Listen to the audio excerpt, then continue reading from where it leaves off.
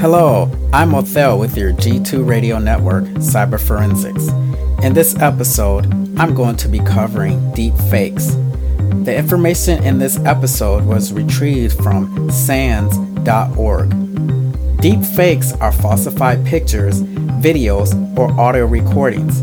Sometimes the people in them are computer-generated, fake identities that look and sound like they could be real people. Sometimes the people are real, but their images and voices are manipulated into doing and saying things they don't do or say. For example, a deepfake video could be used to recreate a celebrity or a politician saying something they would never say. Some deepfakes have legitimate purposes, like movies bringing deceased actors to life to recreate a famous character. But cyber attackers are starting to leverage the potential of deepfakes. They deploy them to fool your senses so they can steal your money, harass people, manipulate voters or political views, or create fake news. In some cases, they've even created sham companies made up of deepfake employees.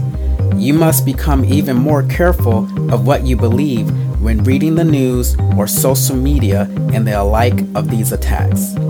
The FBI warns that in the future, deepfakes will have more severe and widespread impact due to the sophistication level of the synthetic material used.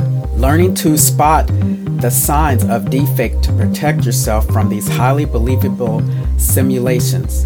Each form of deepfake, such as a still photo, a video, and audio, has its own set of flaws that can give it away. In still images, check the background for blurriness or inconsistent lighting. If a person in the photo is wearing glasses, look closely at the connection between the frames and the arms near the temple.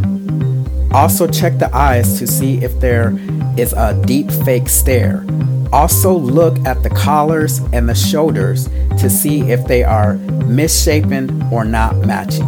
In videos, check the cheeks and the forehead to see if the skin is too smooth or too wrinkly.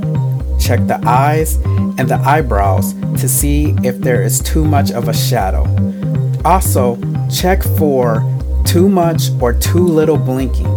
If a person is wearing glasses in the video, check to see if there is too much glare. Also check the mouth to see if it matches with the person as they are speaking.